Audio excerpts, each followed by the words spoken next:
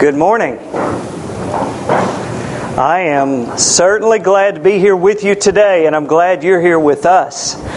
We've got a lot of people traveling. We got the Cole family preaching up in Oklahoma. Well, Jeremy's preaching. I doubt. Well, Amber may have preached all the way up. Who knows? But we're glad to have you here today. I got to thinking about what I was going to talk on, and Ty's sermons last week were a whole lot of Bible stories. That's what he preached about, and I've thought a lot about that since then because, as I grew up, I remember hearing my dad preach, and he preached those old stories all the time about King Sennacherib. Y'all remember who that was that Ty talked about?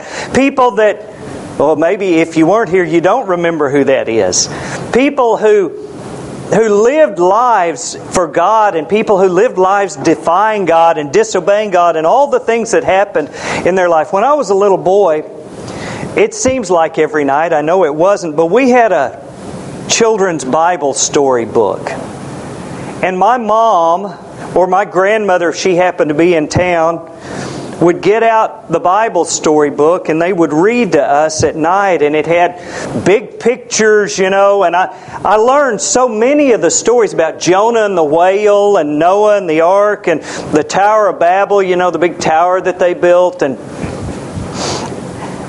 I just was thinking about the value of learning those stories. When you look at it one way, stories are just stories, right?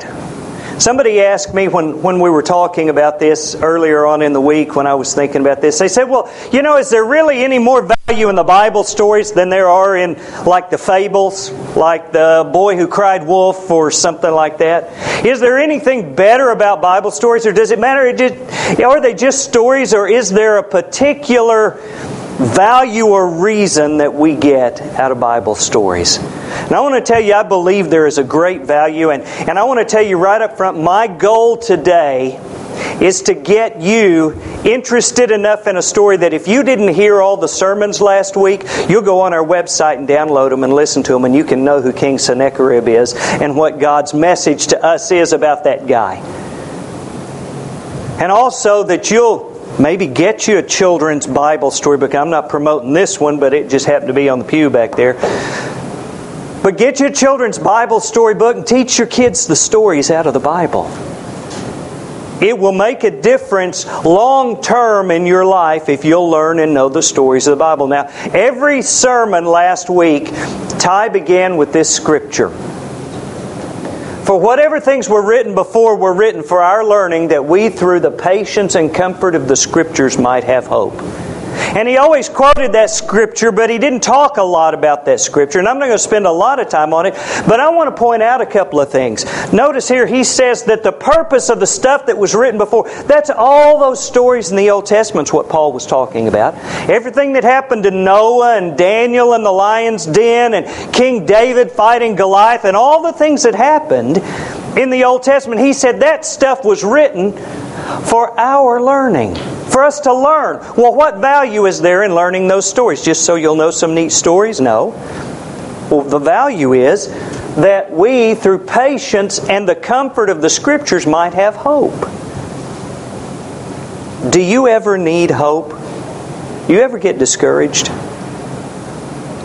You ever just think like life is just sitting here and it's not worth...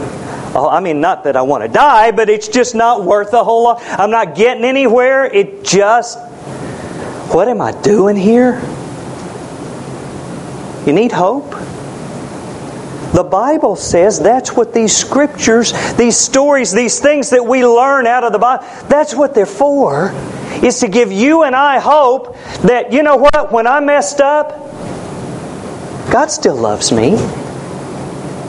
There's a story in the Old Testament about Abraham. Abraham, the father of the faithful, the nation of Israel came from Abraham. That Jesus was a descendant of Abraham. All the Bible, when it talks about faith, talks about Abraham. They head off to Egypt, and as they're coming into town, Abraham pulls Sarah, and I guess they stop at the last Starbucks this side of Egypt. And he says to her, honey, you are a fine-looking woman. That's a good thing, guys, to tell your lady. You are a fine-looking lady. And I know those Egyptians, and I want you to understand right now, they're going to want you. And I want you to know right now, you tell them I'm your brother, they can have you. Really? The father of the faithful? You would think the story of Abraham would be pretty good without that little piece, wouldn't you? He messed up. You know what's the most amazing thing about that to me? He did it twice. There was another time he did the same thing to save his skin from somebody he thought would kill him to get his wife. Now, I hope you wouldn't do that. But I do know that when I've messed up, knowing that the father of the faithful messed up, and God still loved him, and God still forgave him, and God still made all of His promises come true to Abraham, that gives me hope. That helps me through that. Did you know that Jesus used the Old Testament stories in His teaching? A lot of things in literature refer to Jesus as the master storyteller or the great storyteller. As Jesus went around and preached, He didn't have PowerPoint and all this kind of stuff. But what He did was He gathered everybody around Him. Thousands of people would follow Him. And He would tell stories. Now, a lot of the stories were new stories, like story of the seed and the sower. Gathers everybody around. He says, let me tell you, there was a farmer, and he went out to his farm, and he was scattering seed, and some fell on thorny ground, and stony ground, and dry ground, and good ground, and wayside ground, and he told stories. There was a certain man who had 2 sons, he said. And the younger son said, Father, give me what is mine. So that father gave him his inheritance. And he went into a far country and wasted his substance on riotous living. Then he wakes up in a pig pen and he says, I'm going home to Dad. Now, I'm paraphrasing, but Jesus told these stories. Another thing Jesus did is He told the stories from the Old Testament.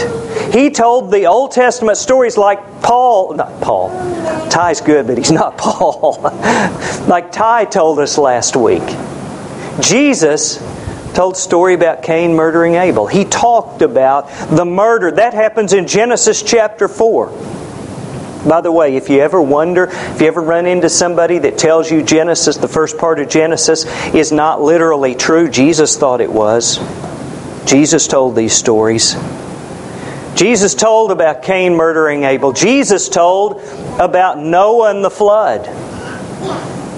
Jesus had all His disciples around Him, and He said, you know, the day is coming when it's going to be just like it was with Noah and the flood, and people are going to be feasting, and all of a sudden destruction's going to come on them. Jesus told the story about Moses, or about Sodom and Gomorrah. He was preaching in an area and they wouldn't listen. And He said, you know what? It's going to be more tolerable for Sodom and Gomorrah than for you. Jesus told the story about Moses on the mount receiving his call from God. Jesus talked to the people as they were around about manna from heaven.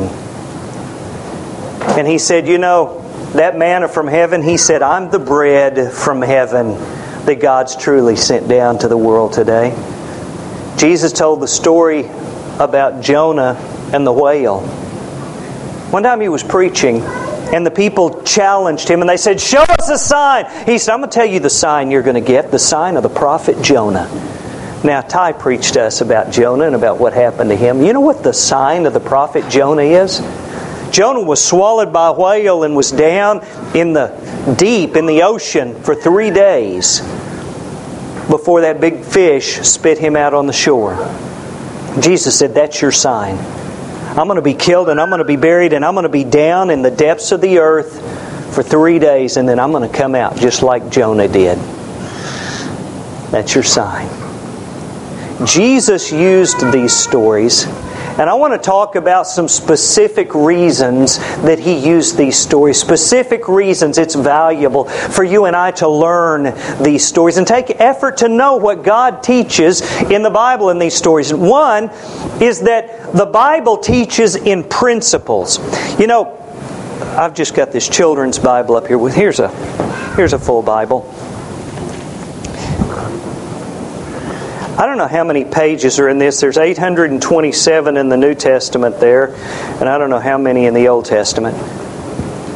Can you imagine how big this book would have to be if it listed every single movie that was appropriate for a Christian to watch and every one that wasn't?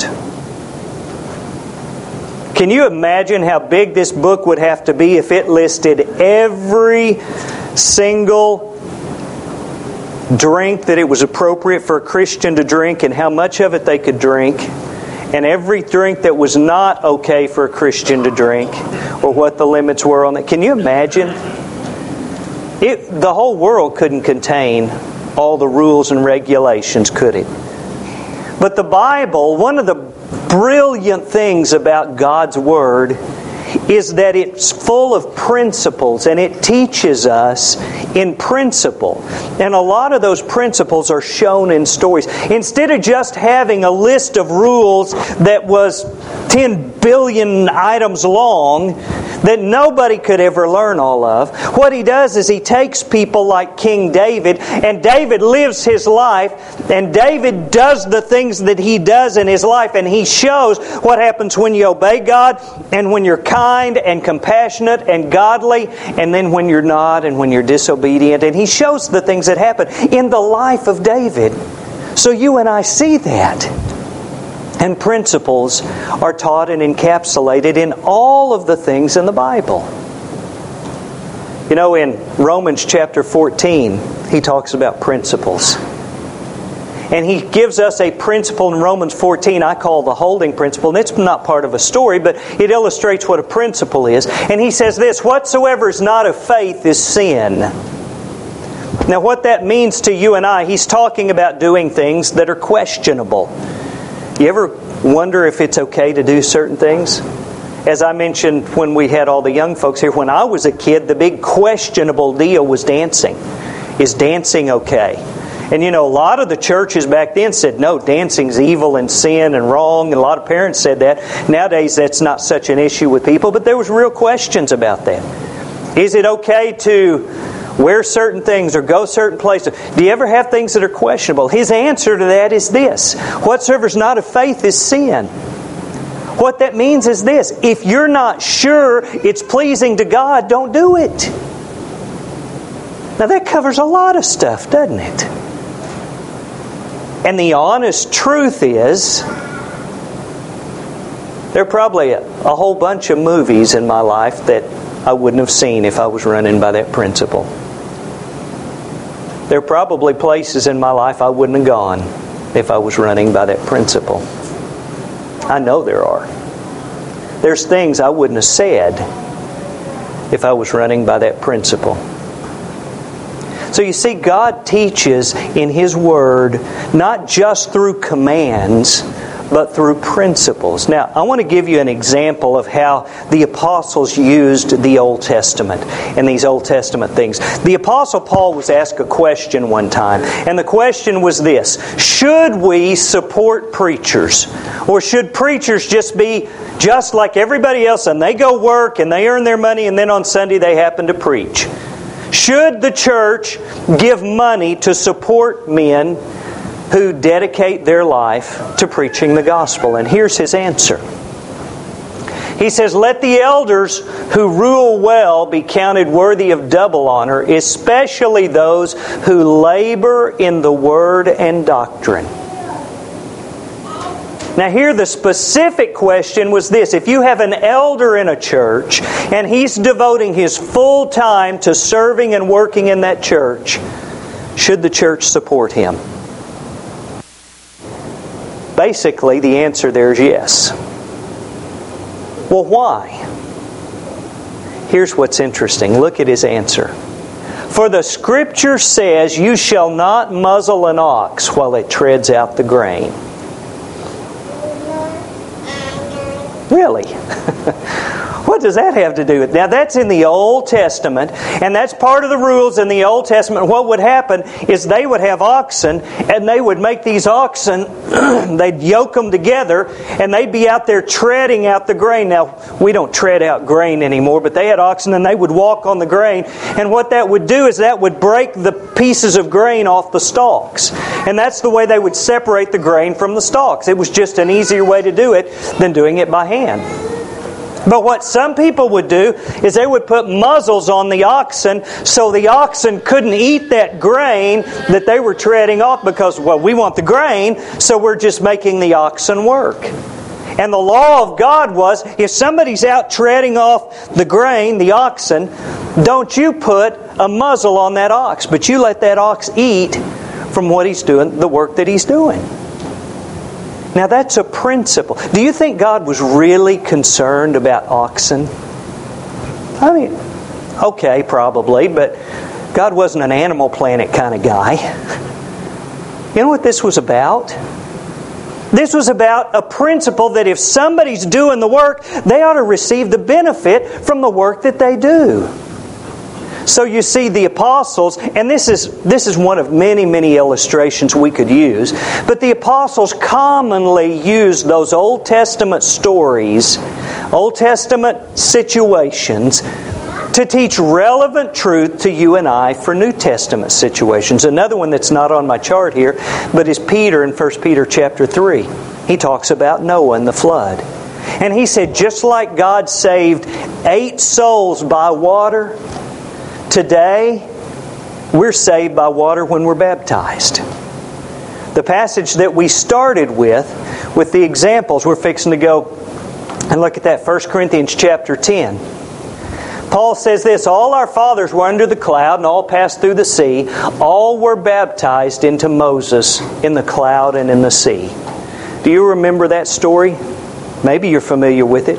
I hope you are, but maybe not.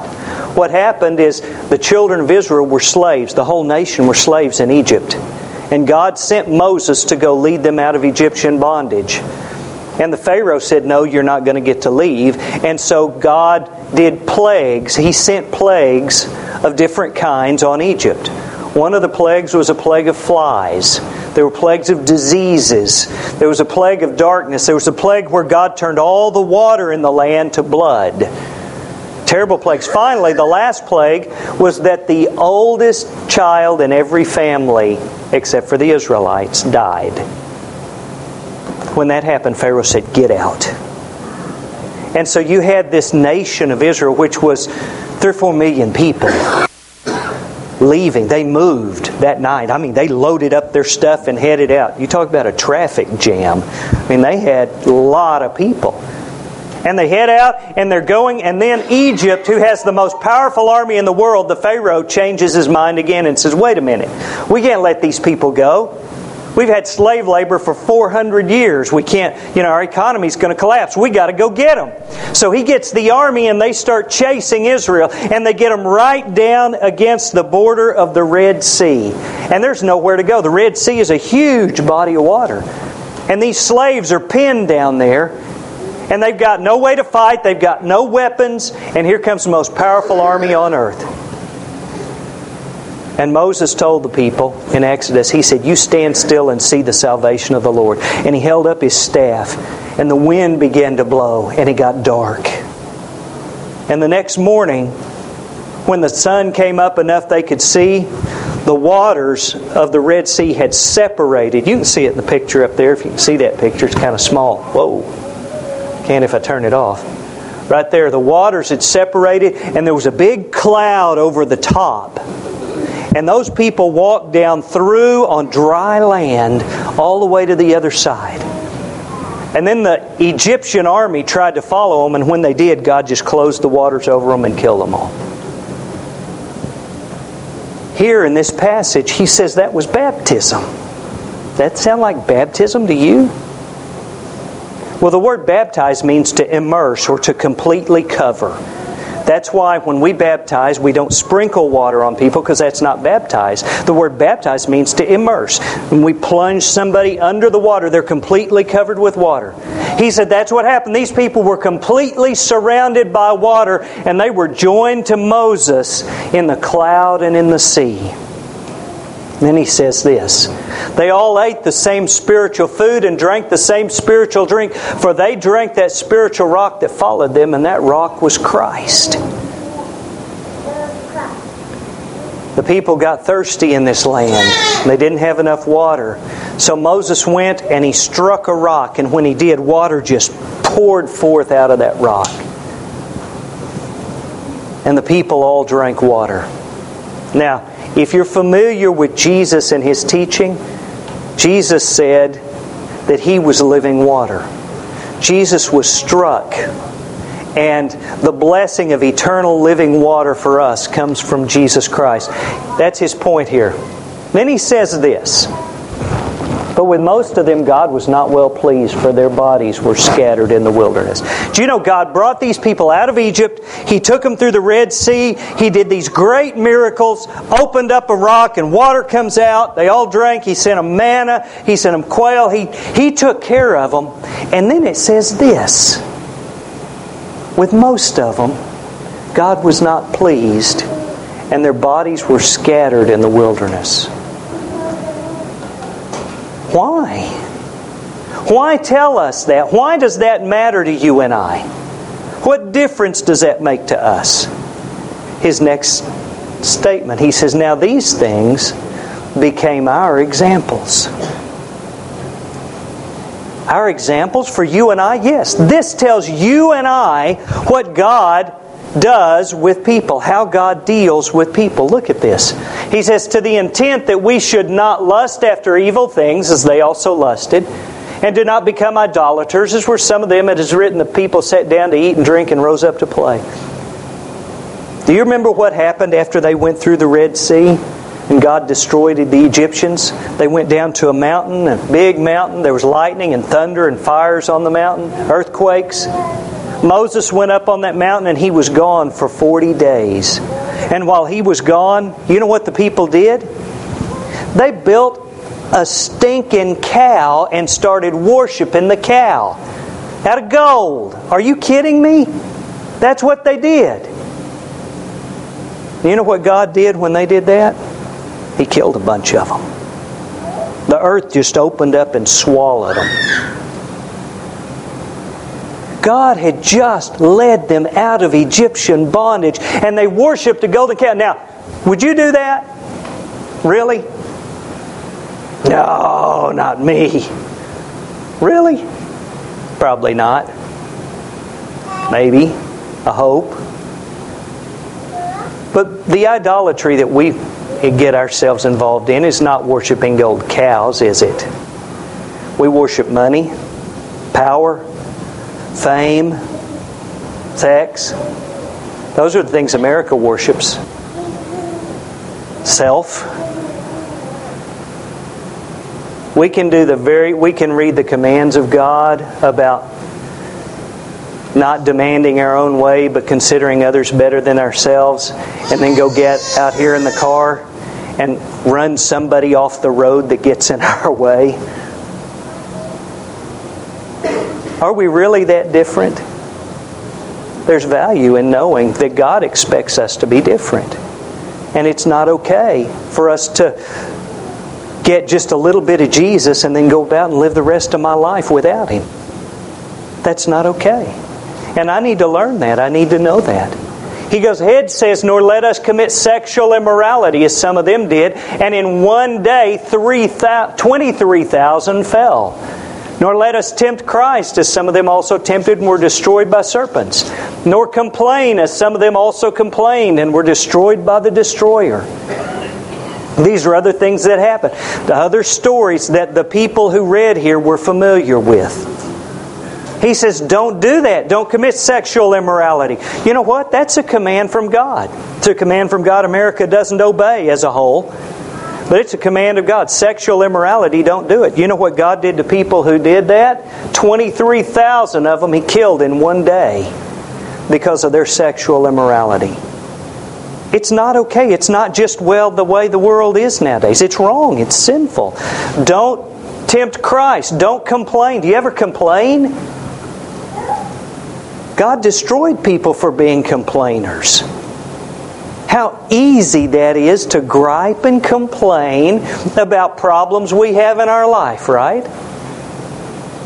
Don't do that. Why?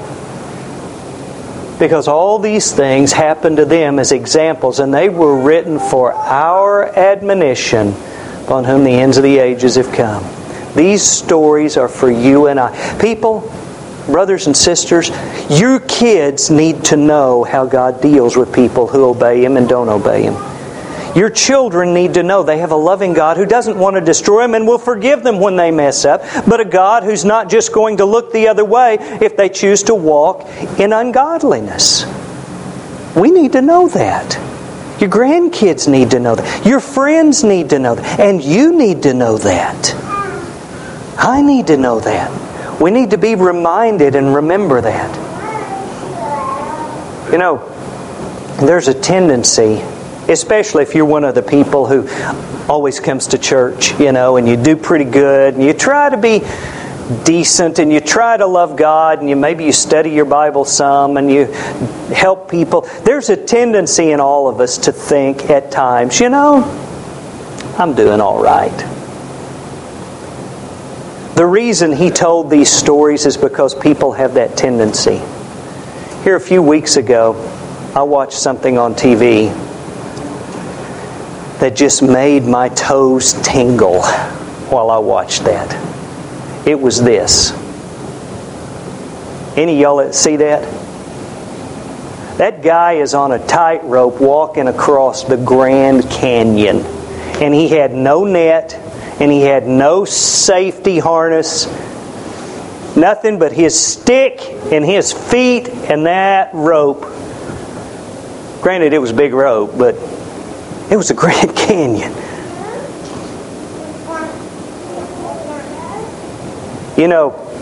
When some of y'all see that, give me some head nods, yes or no. Did some of y'all see that?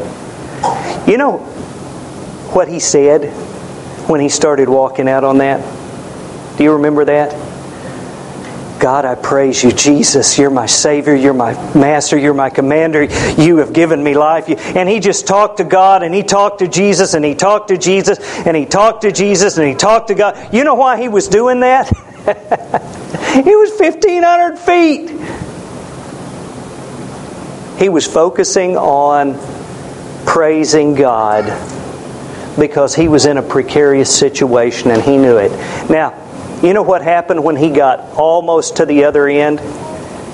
He'd been saying, thank you, God, thank you, Jesus. And he got almost to the other side, and you know what he said? I want to say thank you to the Discover Channel and to all my crew. And he starts thanking the people then instead of God because he thought he'd made it.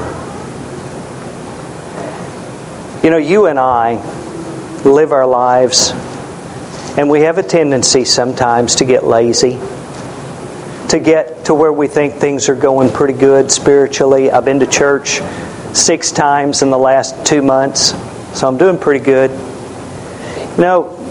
Therefore let him who thinks he stands take heed lest he fall, is the message of those stories. Those stories about people who think because God loves them, they can live sinfully. Because God loves them, they can do whatever moves them at the moment to do, even if it's unrighteous. And this passage is teaching, yes, God loves you, but the fact that He loves you does not give you right to sin. Jesus didn't come and die so you could be sinful. He came and died so you would be righteous. That's a message we need, and that's a message we learn from these stories. I'm about done here. A couple other things I want to mention.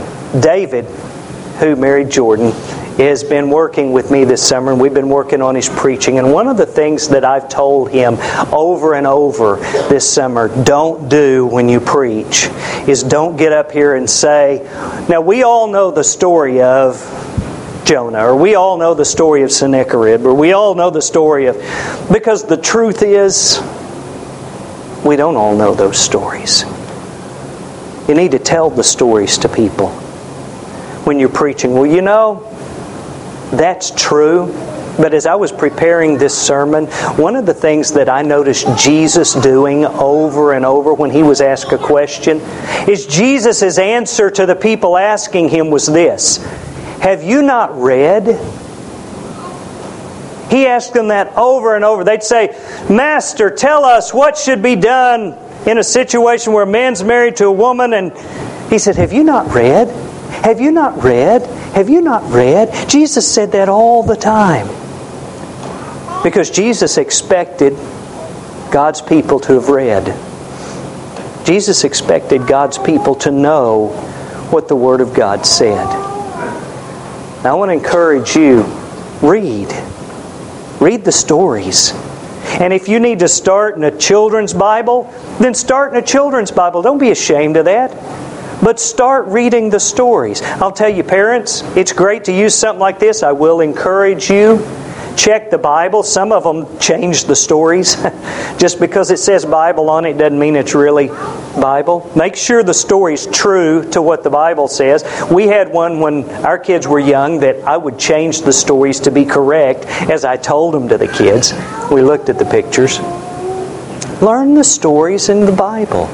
They will help you in the long run understand God and His ways and His things. So why Bible stories? Jesus used them often in teaching. They clarify spiritual principles, and we can learn from their examples. We should learn from their examples. Very vital truths to our lives. So how to start? I told you at the first how I wanted you to start. Listen to the sermons from last week. Ty told some good Bible stories and made application. I'll tell you also, we've got on the church website, we've got stories. Dusty has preached a lot of Bible story sermons.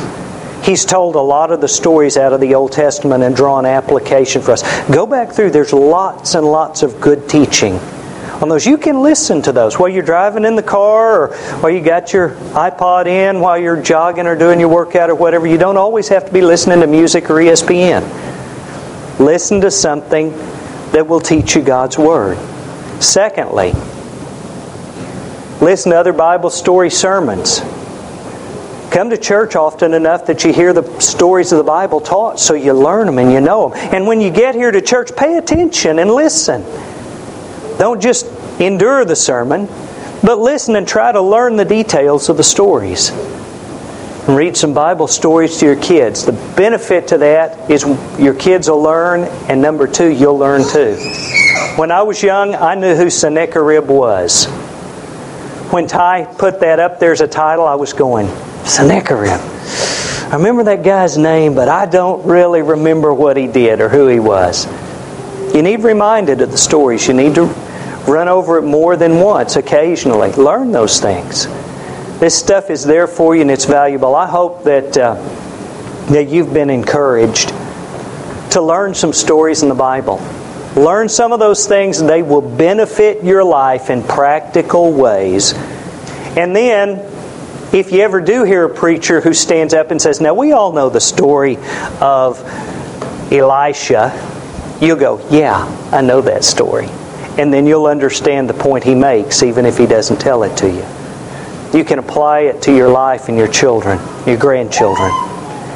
If there's any spiritual need you have today, we certainly want to offer an invitation. If you'll come make that need known. One of the messages we learn from Abraham and David and all these stories is that God takes people where they are. God doesn't expect you to have accomplished or reached a certain level of righteousness before He's interested in you. He'll take you where you are, no matter what your failures or your mess-ups or your flaws have been. He takes you where you are and then He changes you from that point on. And that's why when you come to God and you say, just as I am, you don't say, just as I'm staying. You say, just as I am, and I'm going to begin to change for you. So if there's a need and you want to bring that before the church this morning, we offer this song of invitation if you'll come to the front while we stand and sing.